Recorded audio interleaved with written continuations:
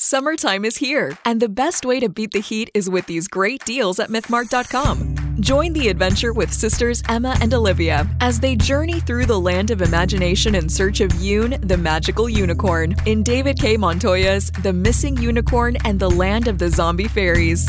Or travel with poet Christopher Bice as he shares his thoughts on love, death, inspiration, and madness in Escaping the Darkness, Running from My Dreams. If fantasy romance is more your speed, join Celeste and Merrick as they figure out how to defeat the evil Ren doll while they figure out the plans of the elders in Stephanie J. Barty's The Chosen. Like comic books? We got them too.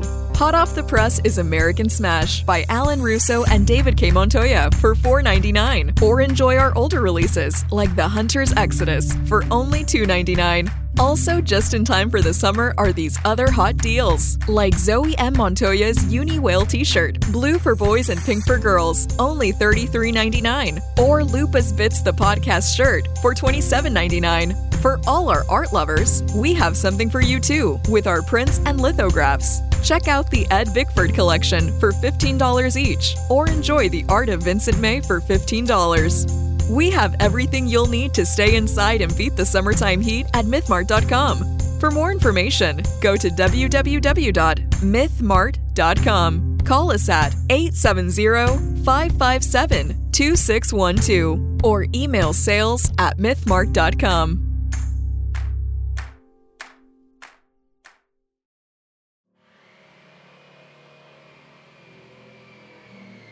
Yeah, I remember Quinn and his family.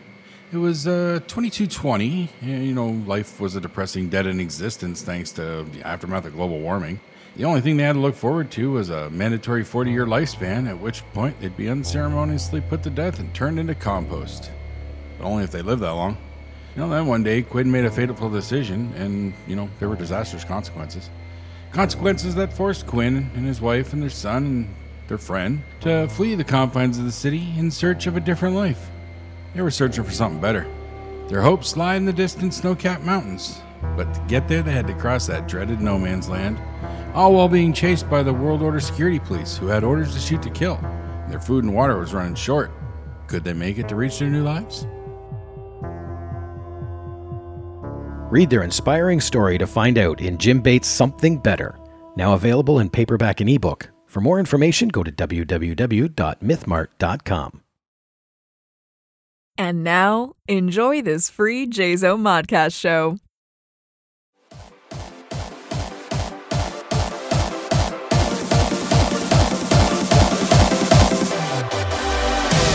Carry on my wayward son. There'll be peace when you are done. Lay your weary head to rest. Don't you cry. Don't you cry.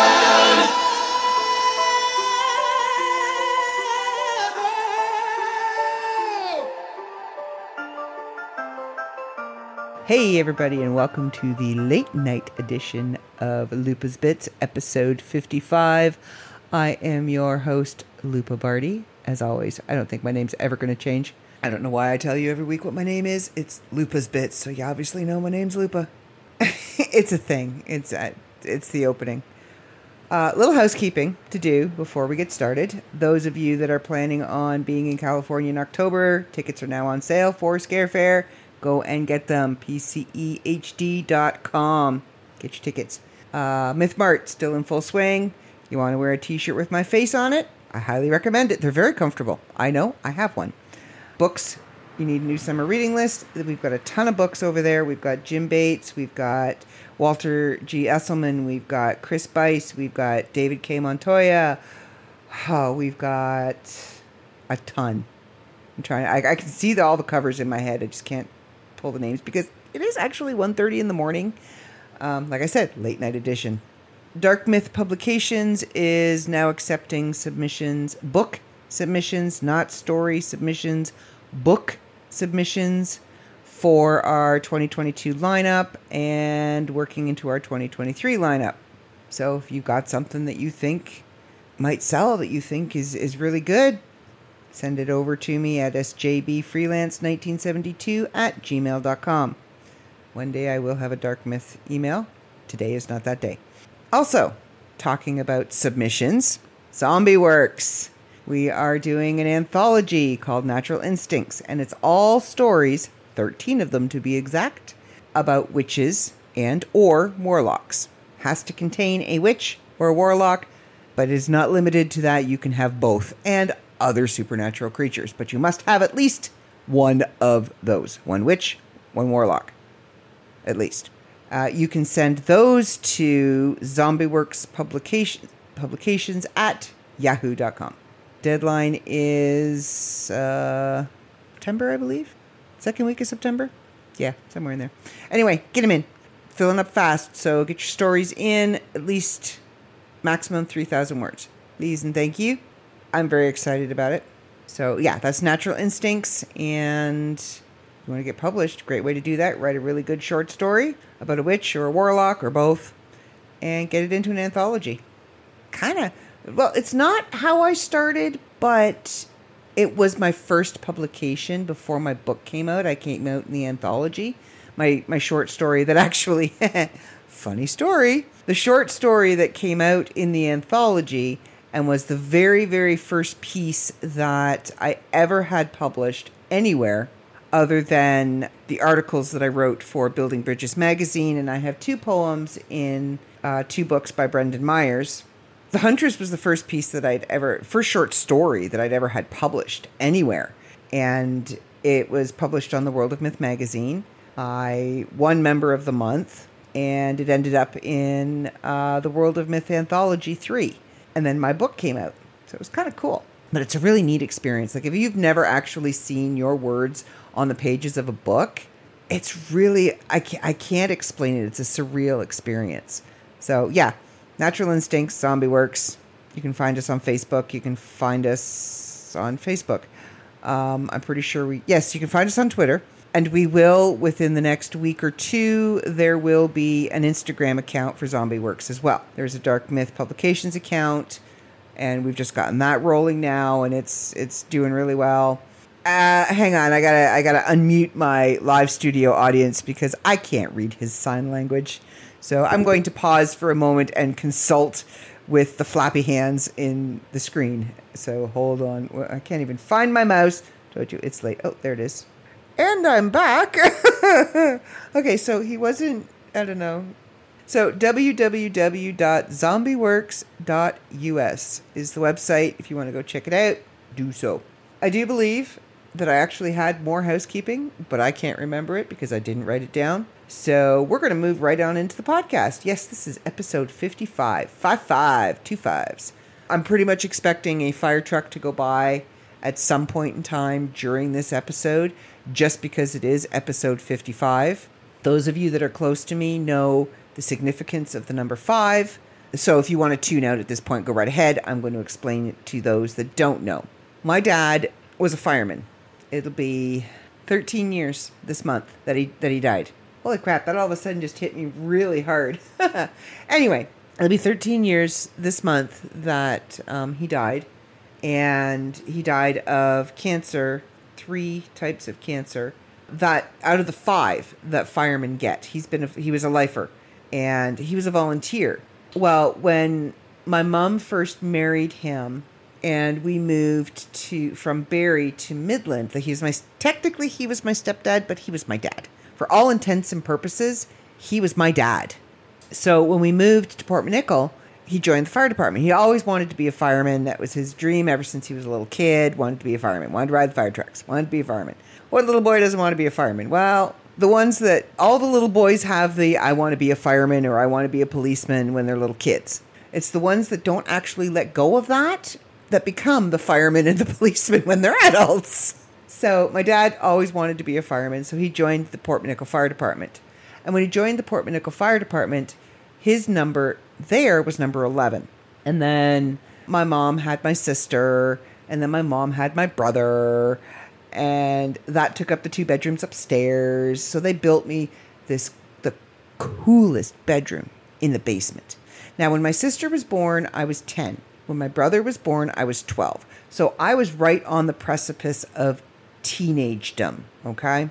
So they built me this really cool bedroom in the basement because they needed the 2 upstairs rooms because you couldn't put a 2-year-old and a baby in the basement. And you couldn't put a boy and a girl in the same room. It just wasn't done. So they built me this, and I mean, I helped build it too. It was like me and my mom and my dad, after my brother and sister would go to bed, we'd all trudge down to the basement and we put up, studs, and we built walls. And I will tell you, when you're putting up drywall on a ceiling and you're holding it up over your head, you find muscles in your chest that you didn't know existed. and, ow! There are muscles under my boobs that I did not know were there. I found them when I was 12, holding this piece of drywall up so that my dad could screw it to the ceiling, to the joists, to make my roof. They completely soundproofed my room because, again, I was 12. At this point in my life, I already had an immense love for music. So I would constantly have my radio going in my room, or, my record player. Well, my dad's record player, actually, big stereo out in the living room. I didn't have a record player. So they wanted to make sure, if they're giving this room to an up-and-coming teenager, that it was soundproof. So that if I wanted to blare my music, it wouldn't wake the rest of the household. So, yeah, think about it. Then they built my room, and of course it had the little basement window, all right? They put my desk right underneath the basement window. It's not like a bedroom window where you climb out and you have to drop down to the ground. You're in the basement, so what you're climbing out onto is already ground. All I had to do was step on my desk and out the window. Every teenager's dream. Soundproof bedroom, easy exit. They couldn't hear me coming or going. They couldn't hear me if I was sneaking friends in at 2 o'clock in the morning or sneaking friends out at 5 o'clock in the morning. It was great. And that Christmas, they actually bought me my first stereo. And they tested it out. They tested out the soundproofness of the bedroom by putting on, I do believe it was Rush's Fly By Night album on the stereo and turning it up full blast, closing the door. They couldn't hear a thing. It was a teenager's dream room. I could have snuck out and gone to so many parties and snuck back in and never been caught. I could have snuck my boyfriend in when I was old enough to have one and never been caught. As luck would have it, I was also allergic to the bedroom because it was in the basement. The rest of the basement wasn't finished, just my room. So there was still all the must, the mold, the mildew, everything that comes along with a basement. And I developed bronchial asthma as a child. And it was so bad, like I would get into a coughing fit so bad that like my lips would start turning blue and I couldn't get any air in. It was just a constant cough out. My mom would grab me. And I mean, we're talking January, February in Ontario in the early 80s. So it would have been probably around 83, 84, maybe 85. No, 83. Yeah, 83. So 6 to 8 foot snowbanks, really, really cold, frigid winters. So I would get coughing, and Dr. Galiski had told her, stick her head in the freezer. Get her to breathe in the cold air. That will calm the bronchi, and she will be able to breathe, and she'll stop coughing. Well, my mom decided to go one better, because I'm short.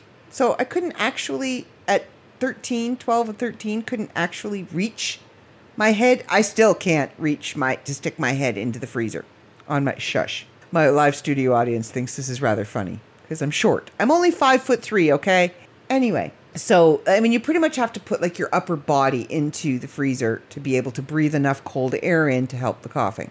Mom would just open the door and fire me out onto the deck into the snow and the cold. I do remember, I think it was my 12th birthday. No, it was my 13th birthday. That's right. It was my 13th birthday because I was so upset because it was my first teenage birthday. I was turning 13. Wouldn't have been my first boy-girl party. I had that when I was 10, but it would have been my first teenage birthday party, which means it would have been unchaperoned. My parents would have been hovering over us going, let's play Pin in the Tail and the Donkey. It would have been at 13, it would have been a grown-up birthday party. And I was so sick for all of January, all of February, all of March, and into April. I missed my birthday. I was too sick to have my birthday. I missed school for those entire 3 months. I was home. and I was sick. Because of all of that, we had to move to Midland, uproot the family, buy a house. My bedroom's still downstairs, but now it's a split level, back split. So there's 2 bedrooms upstairs, and my mom's, there was 3 bedrooms. There was my brother, my sister, my parents. And then, they stick me, the tester. I was mom's test child before she found the right family and had, the real kids. You came in the front door, and to the left was the formal living room, dining room.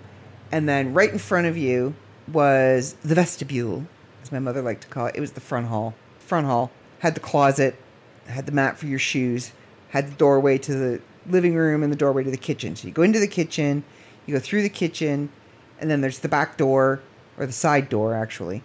And then there was 5 steps to go upstairs, or 5 steps to go down, 4 steps to go downstairs. 4 steps to go up, 4 steps to go down. I'll tell you why I know there's 4 in a minute. Live studio audience, in a few minutes, just hold 4 fingers up for me, okay? And then I remember to tell the story. See, this is why I have my live studio audience, because I always tell you in a podcast, I will get back to that story, and I never do. I always forget. Anyway, so I was down in the downstairs rec room, den, kind of. Laundry room was down there. My room was down there. You go out the patio door into the backyard, and then there was 4 more stairs down into the basement.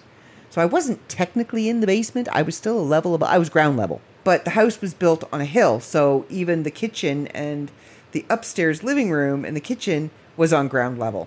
So it was kind of neat. Again, easy to sneak out of. Because this bedroom, I did. Because you could go out into the living room and the sliding glass door was right there. Out into the backyard, over the fence, and I'm gone. I went to a lot of sugar bush parties. For those of you that don't know what a sugar bush is, I don't imagine if you're not making maple syrup that you would know what a sugar bush is. A sugar bush is not an actual bush. It's the bush, like the forest. It's the bush. I'm going into the bush.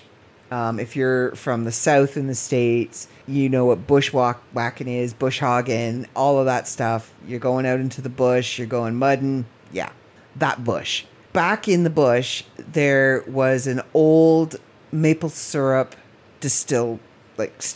Basically, it's a big fire pit, and they had built benches, and they had built tables, and it was where there was an entire grove of maple trees, and they would tap all the trees, and they have, when they tap the trees, they literally stick a wooden tap into the tree, and then they put a hose on it. And all of the hoses are joined to one main hose, which drains into the big pot, I guess you'd call it. All of that sap gets boiled down, and what you're left with is maple syrup.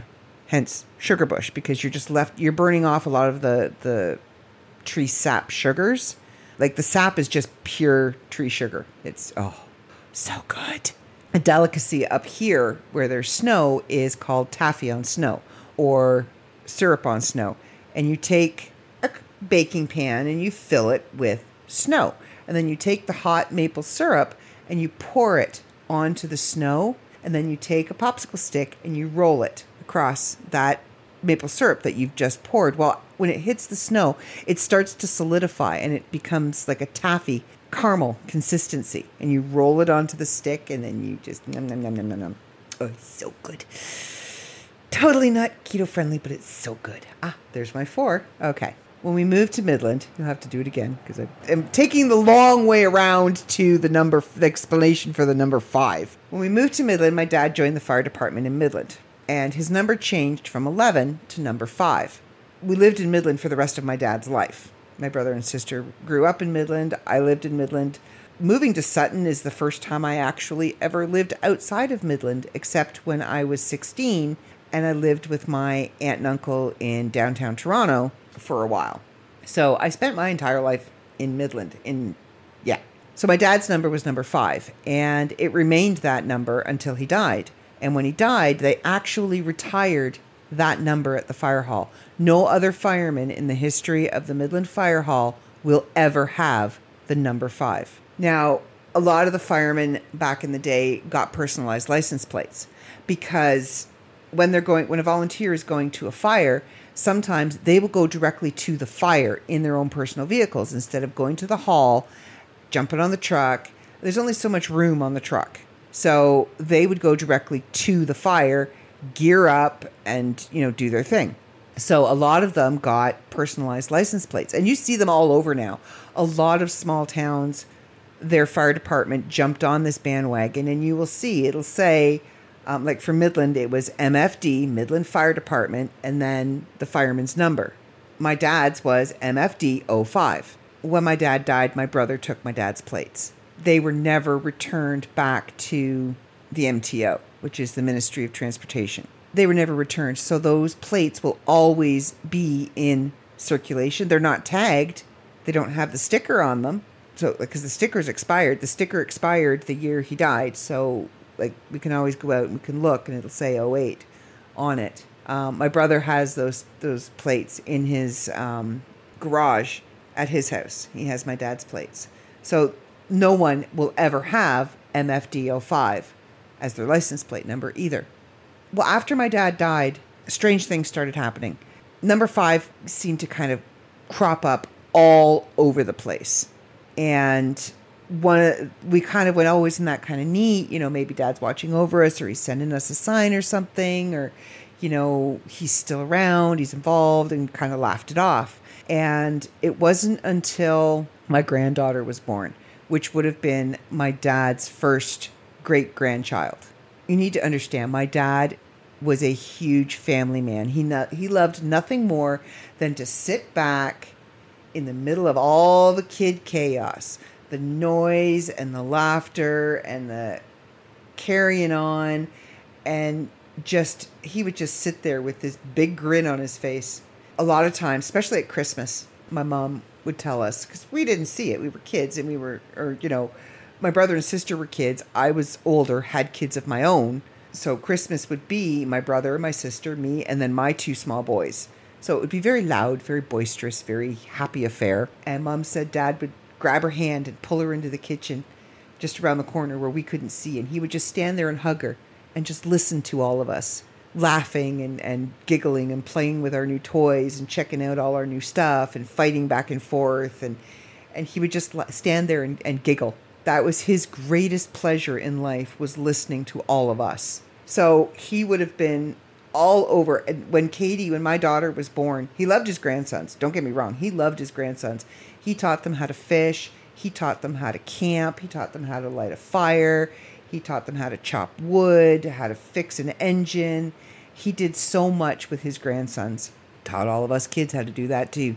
He said no kid of his was going to drive a car without knowing how to put a fan belt in with a pair of pantyhose, change a spark plug, change a tire, put gas in the car, put oil in the car. We needed to know the basics. When my granddaughter was born, she was late, which, if you know Lizzie, it's kind of typical. She was late. So they had decided they were going to induce on the Monday, which was the 26th of August. No, 27th of August. Dad died on the 21st of August. Well, we're pretty sure Dad had something to do with it because she was born on the 26th, 5 days after the anniversary of my dad's death. Yeah, 5 days after. And it has just 5 has kind of cropped up everywhere. When we finally convinced Mom to leave the abusive man that she married after Dad died, she bought her first home ever that she's ever owned on her own, by herself, with her name on the mortgage, on the deed to the property, May 5th, 2015. Can't get any more 5s than that. When I moved into my apartment, it's 130. It's 1-130. Add it up. 5. My P.O. box number, 1225. It's everywhere. It's cropped up in my brother's life on numerous places, numerous occasions. And my brother is now in training. He is now a fireman. And I'm very proud of my brother. But yeah, 5 is always kind of cropped up. And for me, whenever I see a fire truck, and it's been this way since the day he died, well, since his funeral, actually, because we fought and the firemen fought long and hard with the Firemen's Association of Canada to get my dad a fireman's funeral, because my dad was a volunteer A, they're not entitled to the widow is not entitled to the town insurance. B, they're not entitled to a full-time firefighter's funeral. C, they're not entitled to workers' comp. The widow is not entitled to workers' compensation. My dad died in the line of duty. The cancer he had is considered a line of duty death. Most small towns, and we petitioned for this, and the law was actually changed through the death of my dad. All my dad ever wanted to do was do good in this world and spend time with his family. And his death did good. Because we petitioned, because we fought, because all of the other fire departments rallied with us, presented this to the government and to the Firefighters Association, the law was changed. Because 95% of the fire departments in small towns are made up strictly of volunteers. You may have a small 4 to 5 member full-time crew that stay at the firehouse, but most of the firemen on that fire department are volunteers. So where is it fair that this person gets to go and work a full-time job somewhere else, 8 hours a day, to pay the bills to support their family, and work a firefighter's job full-time as well, because they go to every single fire. They don't get to pick and choose. Oh, I worked 12 hours today. I'm really tired. You know, I got to be up in 2 hours and go to work. I think I'm going to skip this one. No, they don't. I know many a times my dad would work an 8-hour shift, come home, eat dinner. His beeper would go off at 10 o'clock at night. He'd be gone until 3, 4 o'clock in the morning fighting a fire. He'd come home, have a shower, grab a cup of coffee and go to work, because that's what they do. So we petitioned and the law was changed. Volunteers are now entitled to the town insurance, which means the widow gets the insurance. He's holding up 5 at me now. I've already explained the significance of the number 5. My dad's fire number. He's bugging me now. He just wants to be part of the podcast. One of these days he'll actually be on the podcast instead of just being the live studio audience, but we'll see. Or an interview. Anyway, yeah, so through his death it was changed. He got the full fireman's funeral, which means that everybody shows up in dress uniform. He got to be buried in his dress uniform was on display. He got the flag draped over his coffin. He got they call it the fireman's last ride. What they do is they take the casket and they slide it into the back of the rescue truck, because that's the only truck it's going to fit on. And they drive a specific route with that truck, and they go by the fire hall. And every fire hall has a bell. Our fire hall, the Midland Fire Hall, had a great big huge, it looked like the Liberty Bell, great big huge bell out front. And the rescue truck will stop in front of the fire hall, and that bell is rung 3 times to signify that fireman has come home. It's his final ride. And then they take it back to, because my dad was being cremated. That's a funny story. I'm telling you now, try and cremate a fireman and they are going to give you a hard time. They brought him back to the fire hall. But ever since that moment, every time I see a fire truck, every time I see the rescue vehicle, every time I see the fire marshal's pickup truck, any fire vehicle at all, first words that come out of my mouth is, "Hi, Dad." And when I moved in here, I didn't realize that this street is the main thoroughfare for the fire trucks when they're on their way to a call. The trucks go by. Every day I see them, and every day it's, "Hi, Dad." And I have his helmet. After so many years, a fireman's helmet gets retired and they get a new one because wear and tear, damage. You got to make sure your helmet's in good condition. So when he left the Midland Fire Department, he got to keep when he left the Port Monaco Fire Department, he got to keep his helmet. And when he died, there were 4 helmets, 3 number 5s and 1 11. And because when Mom and Dad became a family, when they got married and the 3 of us became a family, and then they had my brother and my sister, we were in Port Monaco. And I've always said that my dad and I weren't biologically related, but he was my dad in so many ways. And my brother and my sister were that link between me and my dad. My brother and my sister are what linked us biologically. So he was my dad. Biologically, through my brother and my sister, he was my dad. And it's funny because he was allergic to penicillin. I am the only kid out of his 3 children. I am the only one allergic to penicillin. So go figure. So that's the significance of the number 5. It means a lot to our family. So this being episode 55, I'm pretty sure I'm going to see a fire truck at some point in time. Now, Number 4, how I know that there were 4 stairs in that house going down to my bedroom. Picture, if you will, a rather short, gangly, kind of gawky, little nerdy grade 8 student. I understand why my parents did what they did. I understand why they decided to move from small town Portmanickle to Midland in my grade 8 year. Now, schools in Canada are different than schools in the States. Public school is from kindergarten to grade 8. Then you graduate from public school and you move into high school, which is grades 9 to 13.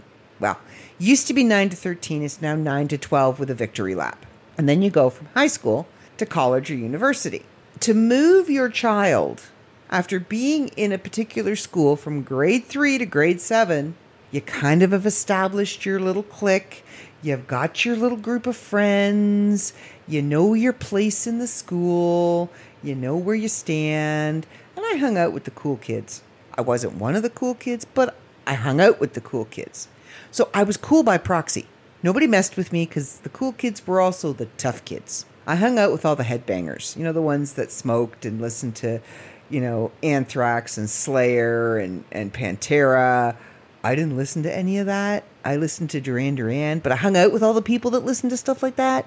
So I was small, I was skinny, I was wimpy, but I hung out with all the people you didn't want to pick a fight with. So I was kind of untouchable. That is how I survived. I was no fool. I'm going to make friends with the people that scare everybody else. Therefore, I'll be left alone because I would fit really, really well inside a locker. Trust me, I know. I've been inside a locker. I was inside the locker by choice, but I do fit, well, I don't know if I do now, but in high school, I did fit comfortably inside a high school locker because I was maybe 115 pounds, 5'3", a little skinny, scrawny, throw me in a locker. Yep. Grade 9 initiation was not fun. I had a choice, though. I had a choice of a couple of things. Anyway, I digress. We'll get onto that in a minute. My parents bought a house in Midland and started me in a brand new school in grade 8, which is your final year of public school. You're supposed to rule the school in your final year. You're at the top of the ladder. You've made it to the head of the food chain, and I am starting brand new in a school that's already got established cliques. Awesome. I had great big glasses. I had a really bad perm in the front of my hair because I thought perming my bangs would save me time. Big mistake. I straightened the rest of my hair so it was poker straight down my back, except for the bottom. For some reason, the bottom 2 inches refused to straighten. So it would be straight, ringlet. And then I had these bangs, which I would tease and then use half a can of Final Net so it didn't move. Big glasses, and I was into like the parachute pants, and yeah, I was weird. And they started me in a new school. Grade 8 was not my stellar year. I hated grade 8. I did everything I could to try and go unnoticed. I had a couple of friends, which was all right, made it bearable. So it's getting to the end of the year. School's getting ready to wrap up. We're about ready to go on our class trip. And summer's coming, and I'm helping my mom bring in the groceries. Now, I don't know if you remember from the 80s, ketchup used to come in a glass bottle. Now, you can still get the little ketchup in the little glass bottle, but we're talking family-sized glass bottle, okay? Like if you hold it by the neck and you tipped it upside down, it would make a really good mallet. It's about that size. Google Heinz ketchup 1980s era. It was huge. Well, because we were a family of 5 and one of them happened to be a growing boy who was a bottomless pit, we went through a lot of ketchup. So I'm helping my mom with the groceries, and the bag that she gives me all the bags. And also, if you're a kid, you remember back in the day, the faster you got your chores done, the sooner you got outside, away from the parental units and any more responsibilities or chores that they might come up with for you to do on a Saturday.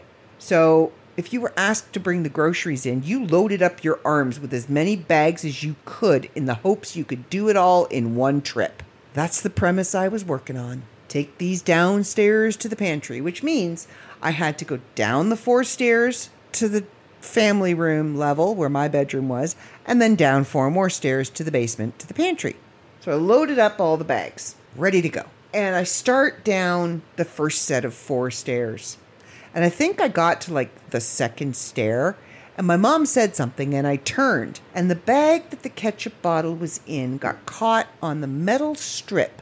You know those grippy strips so that you don't slip down the stairs? Because the stairs were linoleum. This was the 80s. Linoleum. So they had these metal grippy strips that are really uncomfortable on bare feet, but if you're wearing running shoes, they stop you from sliding down the stairs. Well, the screws always seem to manage to work their way up, so they always kind of stuck up a little bit. Well, when I turned, it caught the bottom of the bag, ripped a hole in the bag. Didn't know. Turned back, stumbled, fell down the stairs. Now, the fall down the stairs did not break my right ankle. No. It was the glass ketchup bottle that bounced down the stairs after me. All 4 stairs. I watched it bounce down the stairs after me, and when it hit the last stairs, launched itself into the air and landed on my right ankle and broke it. So, off to the hospital we go.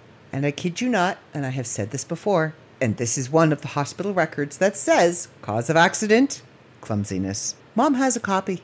She has a few copies of the hospital records where it says, cause of accident, clumsiness. And if you've known me for any length of time, you know that is a distinct possibility. I am not the most graceful swan in the pool. Not even close. There I am, beginning of June, with a cast on my ankle. It was the end of May, with a cast from the end of my toes to my knee. Yep, a nice cast. Pretty white. Well, wouldn't you have it? Wouldn't you know? Our class trip happened to be to a pioneer village. They don't have paved sidewalks or roads in a pioneer village. They have gravel. And if you're really lucky, cobblestone. Have you ever tried to maneuver gravel and or cobblestone on crutches? You kind of need even ground for crutches to work effectively. Because if you happen to hit a rock with, say your left crutch, and that rock happens to skitter out from underneath the rubber stopper on the bottom of the crutch and take the crutch with you, you fall down. I sure did. Skinned my left knee. So now I've got a cast on my right leg and blood pouring down my left leg because it just skinned the hell out of my left knee. So I'm in a little bit of pain. They take me to the infirmary because Black Creek Pioneer Village had one. Fix up my knee. So now I've got this lovely bandage on my knee and I'm walking along on my crutches. Now I'm going a little bit slower because, I don't want to fall again. The cutest teacher in school, Mr. Lucas.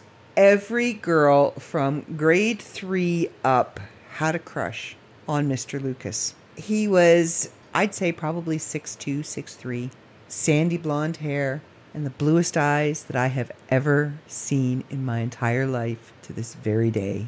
He had a very soft, deep voice with just the slightest hint of an accent, but we weren't exactly sure where he had come from. And he never did quite say. He always kind of left that a little bit of a mystery.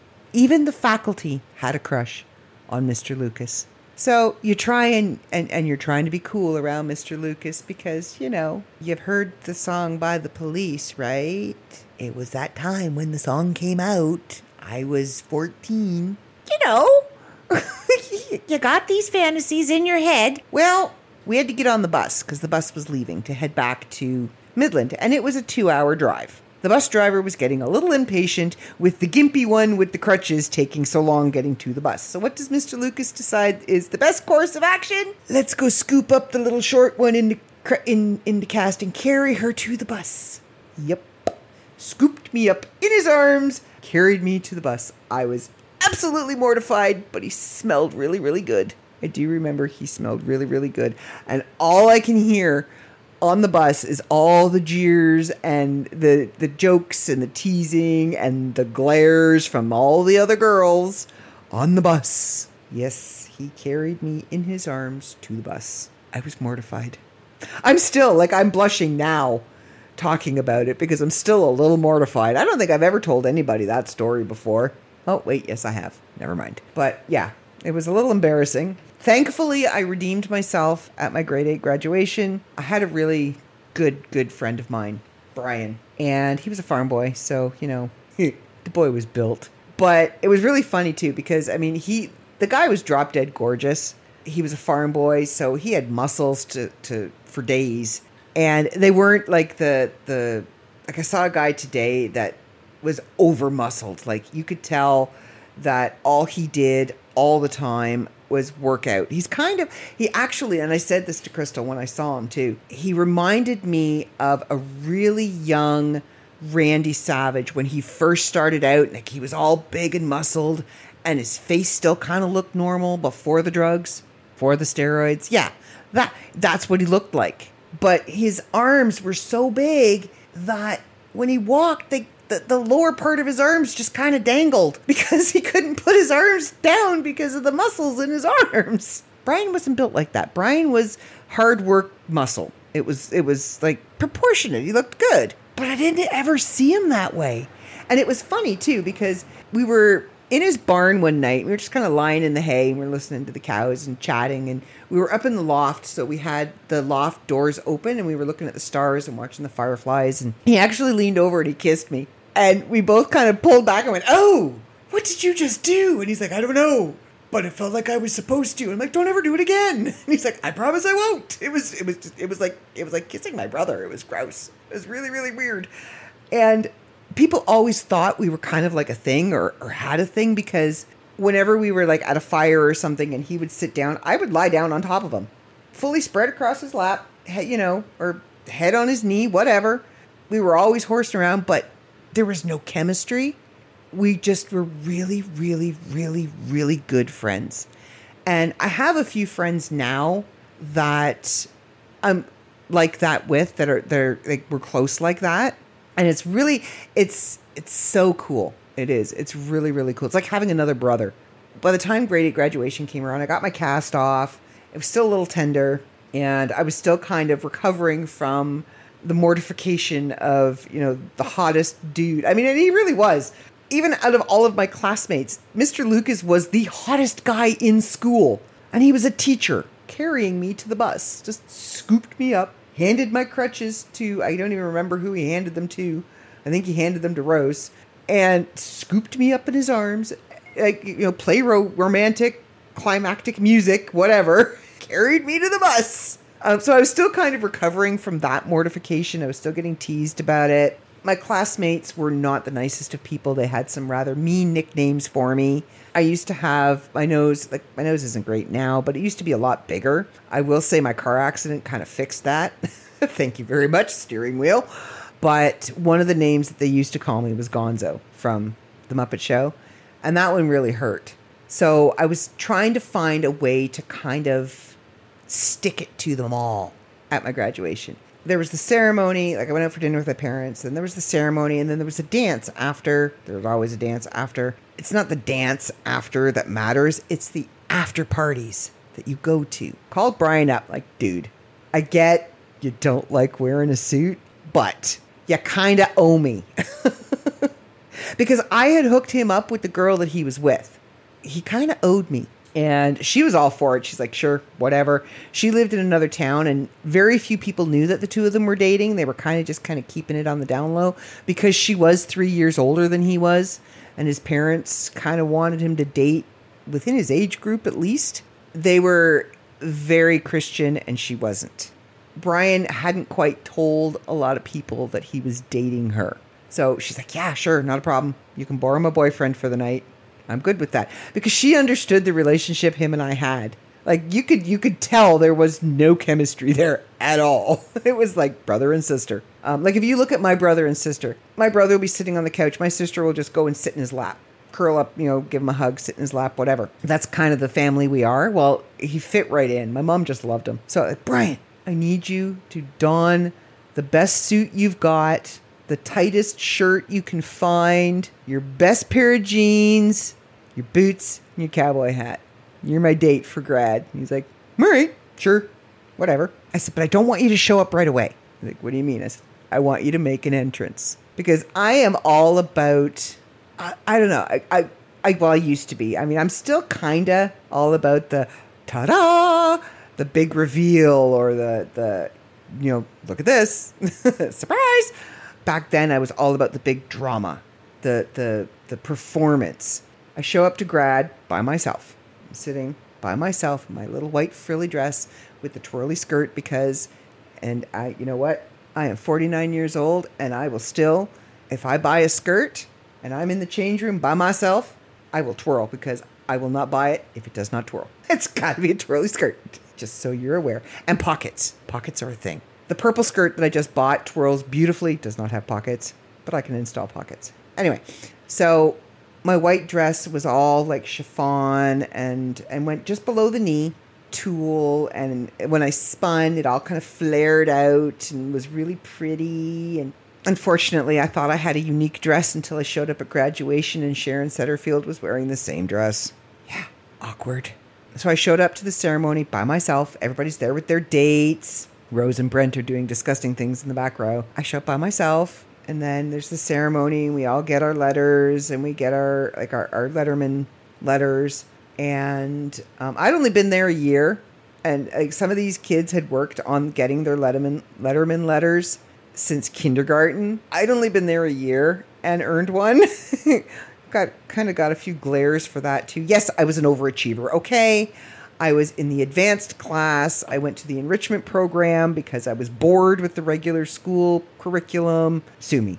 So I got all my little banners that they give you to tie on, to sew onto your Letterman jacket, all that stuff. And then the ceremony's over. The parents leave. They do the first dance. You're supposed to dance with your dad. I did. Then they leave. And then the real dance begins. And I'm still there by myself. And Brian knew, because usually by the third song, they would play More Than Words.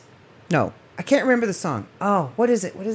I'm trying to think. I can't think what it is. Anyway, it was a slow song. But they usually waited, like they did the slow song with the parents. Then they played 3 or 4 fast dance songs. And then they played this slow song every single time. And then at the very end of the dance, you got Stairway to Heaven because it was 17 minutes long. But they played this slow song. So I told him, when you hear that, I'm going to kind of move off of from wherever I'm standing. And you'll see me. I'll be kind of close to the center of the dance floor by myself. Just make your entrance then. Because like I said, performance, drama. The song comes on and I kind of make my way. And everybody's kind of looking at me like I'm just out there swaying back and forth by myself. Yes, I'm dancing by myself. I'm a weirdo. And Brian decides he's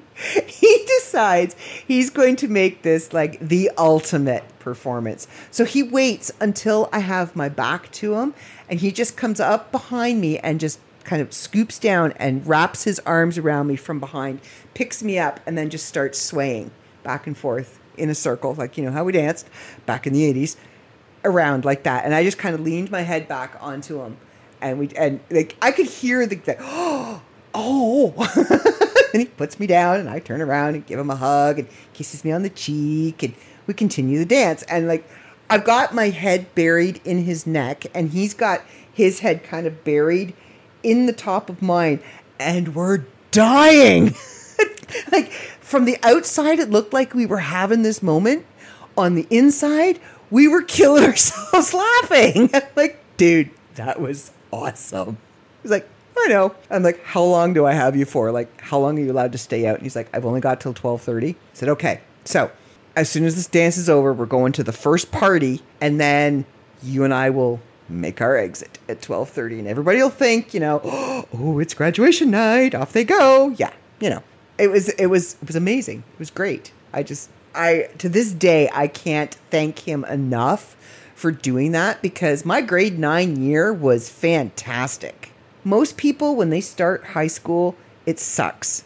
And they're like, you're back at the bottom of the rung. You're low man on the totem pole. You are small fish in a big pond. All of the other analogies that you can think of. But I wasn't, because all of my friends from Port were now at the same high school, because there were only 3 high schools in the area. There was 4. There was Le Caron, which was the complete French school. And unless you went to Saint-Joseph, you didn't get into Le Caron. It was that simple. Then there was PSS, which was the Penetang Secondary School. And they did French immersion. They had English classes, but a lot of them were in French. Then there was St. Teresa's, which was the Roman Catholic high school. And then MSS, Midland Secondary School, which was the public school, which is where most of us went. All of my friends from Port Nickel, we are now all back in the same school. So I am back with the cool kids. I am hanging with the cool kids. So my choice for grade 9 initiation, the hazing that they were doing that year was you could get a swirly. Y'all know what a swirly is, right? Get your head dunked in the toilet and flushed.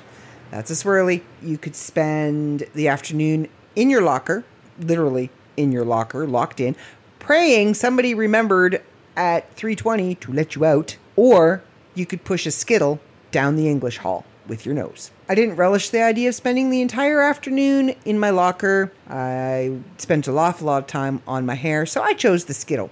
Yes, I pushed a Skittle down the English hall. Now, the English hall, you need to understand, you walk in the main doors of the high school. To the right was the office. To the left was the English hall. So the entire school saw you on your hands and knees pushing a red Skittle from one end of the hall to the other with my nose. And then I stood up, took a bow, got applause. Actually, I think I got like a 9.6 from Mr. Ostrowski, the English teacher, and went about my day. And I earned cred. I earned really good street cred doing that because I didn't care. I just did it. Sure, all right, I'll push a Skittle. Whatever. I made a joke out of it. You know, I had my best friend Jenny was beside me with an actual bag of Skittles, and I'd push the Skittle for a while, and I'd stop, and she'd feed me Skittles, give me a shot of water, pat me on the back, like, you can do it, throw me back in the ring, and I'd go down a little farther, because it was a long haul. I'm telling you, it was a long haul. There were like 12 classrooms down this hall. It's huge. Yeah, wow, talk about, like, nostalgia episode. I wasn't quite sure what there's the fire truck. Just went by. Could see the glow, the red. Because they don't run their sirens at night because, I mean, this is residential-ish. There's only 2 streets in Sutton, so it's business residential. Yeah, talk about going down, like, reminiscing. I guess it's because Monday was the 9th anniversary of losing my muse, my friend Dana. She died of leukemia 9 years ago. And I would spend, she was a night owl, and I would spend many insomniac hours having tea with her at 2 or 3 o'clock in the morning, just talking. And she was the inspiration for a lot of my poetry. Just through a conversation. If you go to Musings by Me, my Facebook page, and you see at the top, it'll say back deck inspiration, or it'll say after having a chat with my sister. Those are the ones that she directly inspired, that directly came from a conversation with her. And the ones that kind of hit very deep, the ones that are very raw and very emotional are from her. Like, we would have these middle of the night conversations, and she struggled with a lot of things. She struggled with addiction. She struggled with her weight. And I struggled with a lot of things in my past history as well. We would talk them through. We would cry together. We would scream together. We would plot the demise of our assailants together in a variety of colorful ways. And she had a really good imagination, let me tell you. But she would pull that emotion out of me, and then I would write the poem. So when she died, I haven't really written poetry like that since. I haven't gone to those places since she died. And in a sense, I can say that that level of my poetry died with her. Whether or not I will ever get it back, whether or not I will ever be brave enough to go to those places without my Dana net, as I called her. She was my safety net, so she was my Dana net. She was my butterfly. I've always called her my butterfly. She died in 2012, and she will always be my butterfly. The day she died, actually, I had a butterfly show up on my screen, and I thought it was dead. It was just kind of hanging there. And I went out, and it moved its wings. It just slowly flapped its wings. And I talked to Dana, and I told her that I was going to miss her, and I told her that I loved her, and that, you know, now you can fly on those Technicolor wings. And that butterfly stayed for 3 days. Now, there is a belief that the soul hangs around for 3 days after the body has died, and they visit those that they need to say goodbye to. And I do believe that that butterfly being there was Dana. saying goodbye. After 3 days, it was gone. And I've never seen a butterfly like that ever again, like that particular pattern. And I don't think I've ever actually talked about Dana's death with outside people, just to mention her death in passing, or talked about how big of an influence she was on my poetry. So much to the point that I wrote her a poem called Fly, Butterfly, Fly before she died. And I wrote it for her. I gave it to her. I found out after, well, she said to me before she died, because she went and she planned her entire funeral service. She planned the entire thing. She went to the funeral home. She sat down with the funeral director and she said, this is what I want. This is what you're going to do. Here's the playlist for the music. Play these songs. These are the people that are going to speak. This is the order they're going to speak in. This is what's going to happen. She said to me, your poem's going to be read. The poem that you wrote me will be read at my service. Okay, great. So there I am sitting in the, I want to say audience, because kind of that's what it was. She had kind of turned it into a production, a performance. There she was in her casket holding court, basically, kind of what she did. I'm sitting there. Who was it that was up there? It was Patty. Patty was up at the podium and Patty had said her piece. And she says, now we will have a reading of one of Dana's favorite pieces by Lupa. I about fell out of my chair. And she liked to do that to me too. She liked to push me outside of my comfort zone. She liked to push me outside of my box. And she liked to do it with a surprise. Guess what you're doing? She did it to me at Fest all the time. We would go down to watch the Bardic, which is a storytelling musical kind of competition. Whatever talent you have, you display your talent and you see if you can win. I always carried my poetry book with me wherever I went, because if a poem hits me, I need to get it down immediately. So I always carried it with me. So we would go down to Bardic. Next thing I'd know, they're calling my name and which poem am I doing? And she would grab my book, flip through the page and go, that one. And off I'd go. I have not a poetry book with me. I have not a copy of said piece that she wants me to read. I don't memorize my poetry. Once it's out of my head and on paper, it's gone. Well, she took care of that too, because I get up to the podium and there on the podium is a piece of paper with my poem on it. And at the top of the poem, it says, love you, Dollface. And that's what she called me, Dollface. Love you, Dollface. And it was from her. So I read Fly, Butterfly, Fly at her wake, service, celebration of life. I don't know. And then we all went to the park in Pembroke and we drummed and we danced and we sang and we celebrated Dana's life the way Dana would have wanted it to be celebrated. It was heart-wrenching. It was beautiful. And today I kind of spent it reminiscing with Misha. It was kind of, for me, it was kind of almost full circle-ish, because Misha and I had stopped talking shortly before Dana died. Our friendship had kind of gone off the rails. And when Dana died, her and I weren't talking. And then normally, because Misha and I were best friends, normally in a situation like that, we would have hung on to each other. We would have gone to the funeral together, but we didn't have each other. And she didn't find out until after the fact. So she didn't even get a chance to say goodbye. I didn't know any of that until just recently, when her and I had started talking again. So her and I kind of had a moment, and I was kind of reminiscing with Crystal, and I spent the day sitting with Dana, basically. I was running around doing stuff, and I could hear her in my head all day. You got this, Dollface. You got this. Go do this, Dollface. You got it. You look good, Dollface.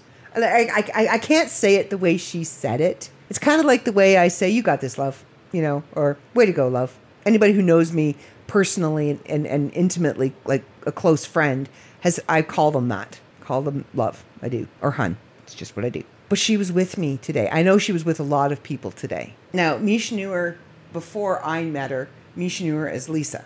Her name was Lisa Dana Rondeau. And when she chose her spiritual path, she shed Lisa and became Dana. A lot of people do that because you are shedding a life that was not you. You're shedding a person that is not you. I never really did that.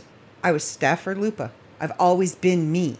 Lupa was a nickname given to me, not a spiritual name that I chose, not a craft name, nothing like that. It was just a nickname because I bear a lot of similarities to a character out of a book that is my favorite series. And she was the Lupa of the local werewolf pack. So apparently I have a lot of traits that she had, especially back then. So I was given the nickname Lupa, and it just kind of stuck. That's where that came from. Now, over the years, it's been shortened to Lou. For a while there, while I was contemplating taking a spiritual name, it was Apul.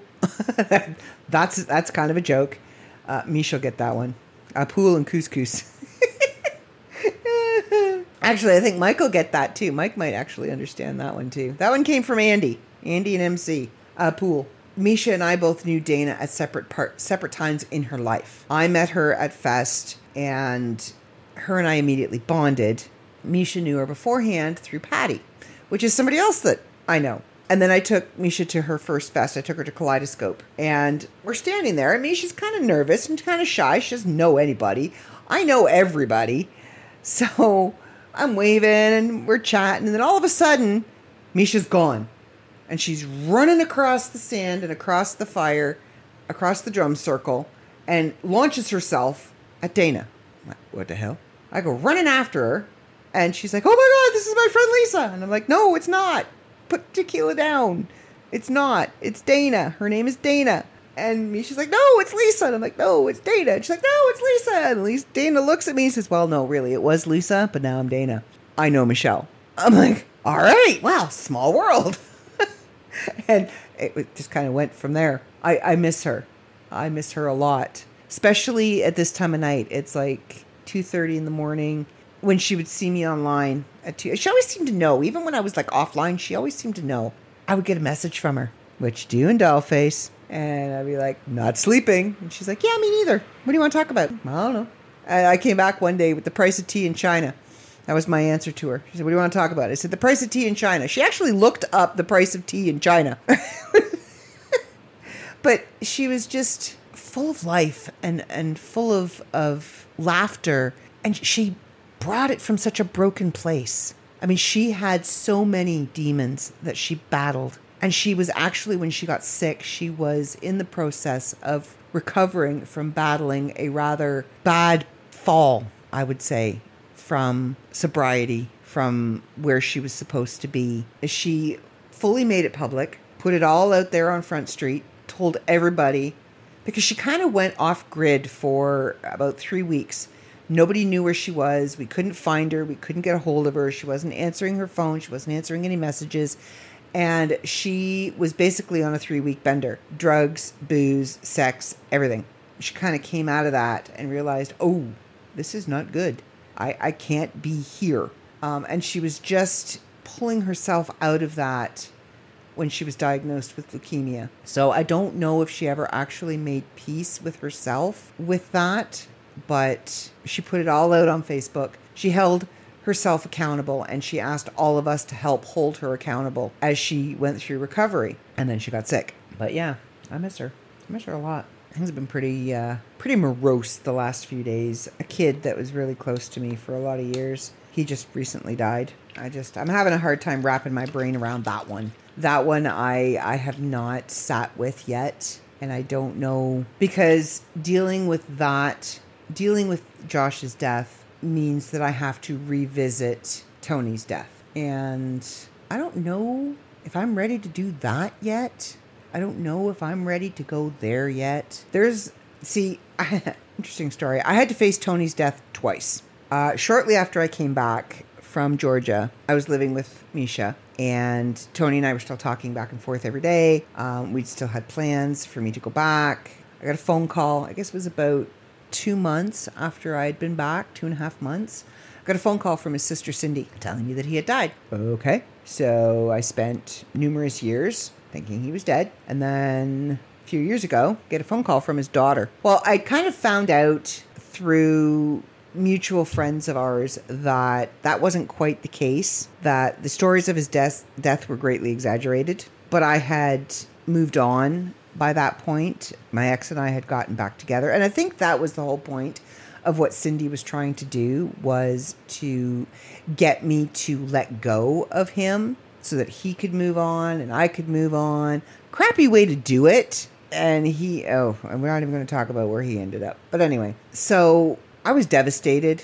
especially the first time. I was devastated. So then, the years go on, whatever. You're over there doing your thing. I'm over here doing my thing. And it was still he's still out there, And then I get a call from his daughter telling me that he'd had a heart attack on the way to the Piggly Wiggly to buy cigarettes. And then 10 minutes after I hang up with Lissa, Doris calls me to tell me he'd had a heart attack.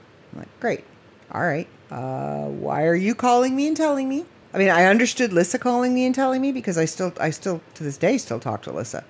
I still talk to Josh up until I think 2 days before his car accident. They both called me Mama Lou. Getting the phone call from Doris was kind of weird. Like, she's bawling and crying and carrying on like, they were still married and a couple and he had left her house. What do you want from me? What do you want from me? I'm going to hang up this phone. I'm going to go somewhere private because this is not something that I could grieve about openly because I was back with my ex and I had left my ex for him. My ex and I had worked things out. We were back together. So it's not like I could turn around and go, I'm heartbroken. The man that you hate and wish dead is now really dead. It was something I had to do by myself. I had to grieve by myself. I think I went to Misha's house, actually. If I remember correctly, I think I did go to Misha's house. Maybe. No, I don't know. I don't remember what I did, but I kind of grieved a little bit in private. To revisit, to sit with Josh's death and acknowledge that and accept that and grieve for that means I need to revisit and finish what I didn't. And I'm not ready to do that. So we're not going to do that. Not today. Maybe not tomorrow either. Sometime soon. I know I need to because I've learned. You can't keep things bottled up. You've got to deal with them. You've got to feel them. You've got to go through them. You've got to let them out or they become a problem. So I need to deal with it, but I'm not dealing with it today. Anyway, so I think it's now 2:45 in the morning. I think I'm going to end here. Oh, wait, no, because the main reason why I wanted to do the podcast today is because I want to talk about the excellent and amazing and absolutely freaking awesome audio experience on the magazine review. And I couldn't talk about it last week because it hadn't come out. So I can talk about it now because it's out and you've all heard it. And holy crap. I don't have the words. I don't. When I first heard it, I'm standing there and my brother-in-law and I were building a wall, actually. Building a gardening wall when I got the message from Joe. I've uploaded it. And I'm like, ooh, squee. So I go over there and it's a WAV file and I'm on my phone and my phone won't play it and I'm getting frustrated. And he sends back, do you want me to send it as an MP3? I'm like, please do. Sends it back as an MP3. So I'm listening to it. And I'm not paying attention to what my face is doing, okay? I am spellbound. I'm drawn. And these are my words. I wrote the story, so I know how the story goes. But I was sucked right in to listening to it. And Scott's like, so that's your story? And I'm like, yeah, that's my story. And the roommate, Kyle, was standing there too, because, he's a great supervisor. And he's like, so you wrote that and they're acting it out. Like, this, do they do this? Is this like a series? Do they do this like every week? Is like the radio shows from in the past? And is that what they're going to do with this? I'm like, I don't know. I'm just throwing that out there, Joe. Just throwing that out there. Get a hold of me. We'll talk. But see, I didn't forget. Haha. I was spellbound. And then, it's one thing. I'm sitting there and I'm listening to Jenna read it, and she's got such a beautiful voice to begin with, and she's reading my words, and I'm just completely spellbound. And then when you hear Marlon speak, and it's like, oh, my character has a voice. Oh my gosh. And then Reese speaks, and it's like, oh my God, they're real. Suddenly, Marlon and Reese, and then Chris, they're real. They've suddenly become real. And I'm like, this is insane. It was so good. It completely captured exactly what I had written, the mood that I was going for. When Reese goes and lays back on the slab and she tells Marlon, again, it'll never be enough. That tone that she has in her voice, that resignation, that determination that no, it's not that was it exactly. And you can hear me. I'm like, I generally have words. You've listened to my podcast. I generally have words. I have no words. I don't know how to thank Joe and Jenna for what they did to my piece. They brought it to life. They made my characters real. Like now when I'm writing Reese and I'm writing Marlon, those are the voices that I hear. And I'm telling you, I kept waiting for Chris. Like I kept waiting for dude or man. And then I realized I didn't write that. I need to write that because that, like, yeah, it was perfect. It was just absolutely perfect. And I am so thrilled. Like Jenna got a sneak peek to part 3. It's in the magazine now. And she had a couple of suggestions. And I'm like, yeah, that's because it was really rough when I sent it to her. And I'm like, yeah, that's kind of where I was thinking too. So I'm really, really glad that she liked what I did with it, where I took it, because the Roanoke legend is so intense. Like if you are a follower and if you've followed the clues and if you've followed the evidence that they have, and you're as invested as I am in the whole Roanoke mystery, the same as Jenna is, then you'll see those little tidbits within the telling of what Reese did in that little colonial village in North Carolina. I don't actually come out and say it. It is in the title, but I don't come out and say it. Well, I do. Chris asks. But wow, like that whole audio experience, I highly recommend that you guys like try and get the votes, because to hear your work done as an audio production with actors it's surreal. It kind of takes it to a whole new level because they're acting it out, and it no longer becomes a story on the page. It becomes this dramatic event that you want to tune into week after week. Yeah, it just, I don't have words. I thank you guys. I love you guys so much. Just, wow. Wow. That's all I got. Wow. You guys are amazing. And you're so good at what you do. You really are. Don't stop. Please. You guys are, I know I sound like I'm gushing, and I kind of am, because I'm totally fangirling over what they did with my work. Like, they took my vision and they just made it better. You know, like I want to actually see it acted out now, like visually see it with these actors and the costumes and the whole, like I want to see it now. But yeah, I wanted to take a moment and talk about that and thank them for what they're doing with the Member of the Month, because listening to it as a spectator, it's like, oh, that's really cool. You know, way to go. That's awesome. It sounds so good. Now experiencing it from the Member of the Month's seat, it's just, wow. I'm going to say it is akin to holding that first book in your hand that has your words and your name on it. It is that level of feeling that you get, of experience, of emotion that you get. Like, my brother-in-law said to me as he's watching me listen to this, and he's listening, he's like, your face is going to hurt. I'm like, I'm not paying attention to what my face is doing. What do you mean my face is going to hurt? He says, I haven't seen you smile that big for that long in a very long time. So I haven't seen you that happy in a long time. And I'm like, dude, those are my words. They came out of my head, and now they're coming out of somebody else's mouth. It's like, dude, I don't know how to explain it. Like, there were tears running down my face, and I'm grinning like a fool from ear to ear and giggling. And I'm like, that's my words. That's mine. Like, I don't know how to, it was an incredible experience. And one I hope to have again, because it's kind of an adrenaline rush and it's very addicting. It's very addicting. So I'm going to be up in my game, folks. Be prepared. I'm going to be up in my game. Speaking of upping the game, I had made a comment, a mere reflection of a situation on my last podcast. I had mentioned that I have yet to be on the Three Nose podcast. So Sunday, which is typically their recording day, I get a text message from Mike. You going to be available about 7 o'clock for a phone call?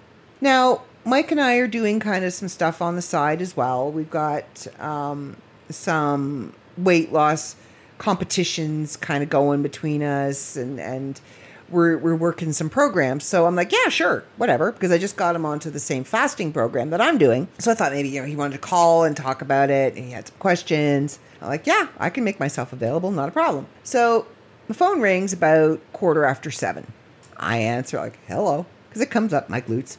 Hello. He's like, hi. And then I hear a second, hi.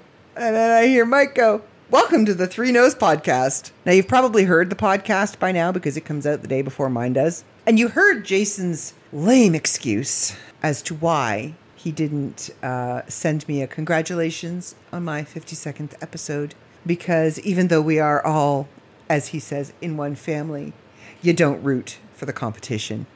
I do believe my response to him was, game on, dude. Game on. Bring it. When you come up to my level, then it'll be a competition. But until then, keep trying, little man. Keep trying. Mwah. But it was a really good time. We had a lot of fun. We had some really good conversations. And there may or may not be something in the works. A collaboration between the three of us.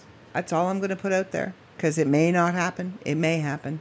But yeah, it was a lot of fun. I decided, because I had threatened Joe that there would be a podcast poolside. So I had decided, since I'm on the phone and I'm a guest, I'm going to be in the pool. I'm going to be paddling around in the pool on the phone. Unfortunately, I was paddling around in the pool on the phone during a thunderstorm. So, living dangerously. But yeah, we had some really good conversations. And if you haven't listened to it, I suggest you do. It was a lot of fun. I really hope I get the chance to do it again, because the three of us kind of meshed really well. We had a really good flow between the three of us. At times it was more of me and Mike get Jason. And then it was kind of Jason take over and Mike and I go, well, I don't know. But yeah, no, it was a lot of fun. And I really want to thank them for allowing me to be on the show, just out of a mere comment of saying that, they'd been on mine. I hadn't been on theirs. So now we're even. They've been on mine. I've been on theirs. And I was well behaved on theirs. They were not well behaved on mine. Just putting that out there. But yeah, I'd go listen to it. Then you can come back to the best podcast on the network. And I'll let you decide what that is. I'm not going to assume that mine is the best podcast on the network, because I'm not that brazen. But I do hold the number one slot. Anyway. Yeah, just a little friendly competition amongst friends, kiss, kiss, all that. May the best woman win. Anyway, okay, I'm going to get out of here. I'm on an hour and a half now, and poor Joe is going to have a conniption, because this is probably going to push it to about 4.5 hours of editing. But yeah, so I'm out. I'm starting to do like Canadian, yeah, but so, okay. It's 3:01 now. I am totally out of here. You know where to find me. I'm all over Facebook. I'm all over Instagram. I only have one account. I was going to say I'm all over TikTok, but I only have one account on TikTok. If you want to be on the show, shoot me an email. What the hell? Why not? Come be on the show with me. We'll ramble. I don't know. We'll talk about whatever.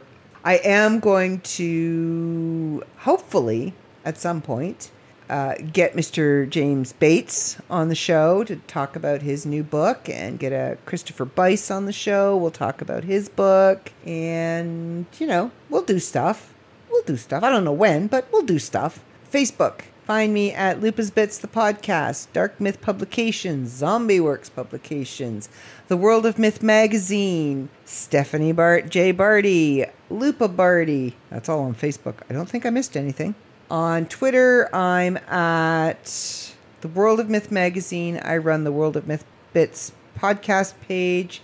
Dark Myth Publications, Zombie Works. I think we have a Twitter for them now, do we? Do we not? Do we? I think we do. I don't know. We'll figure it out. Lupa's Bits, the podcast, and at Lupa B. Instagram, Dark Myth Publications, Luhu Baskets, Stephanie Lupa Barty, author, Stephanie J. Barty, author, Lupa's Bits, the podcast. I think that's it. And then on TikTok, I am Lady Lou Who. Come find me. And you can email me at lupabarty@gmail.com. All right, everybody. Have a good week. Until next week, see ya.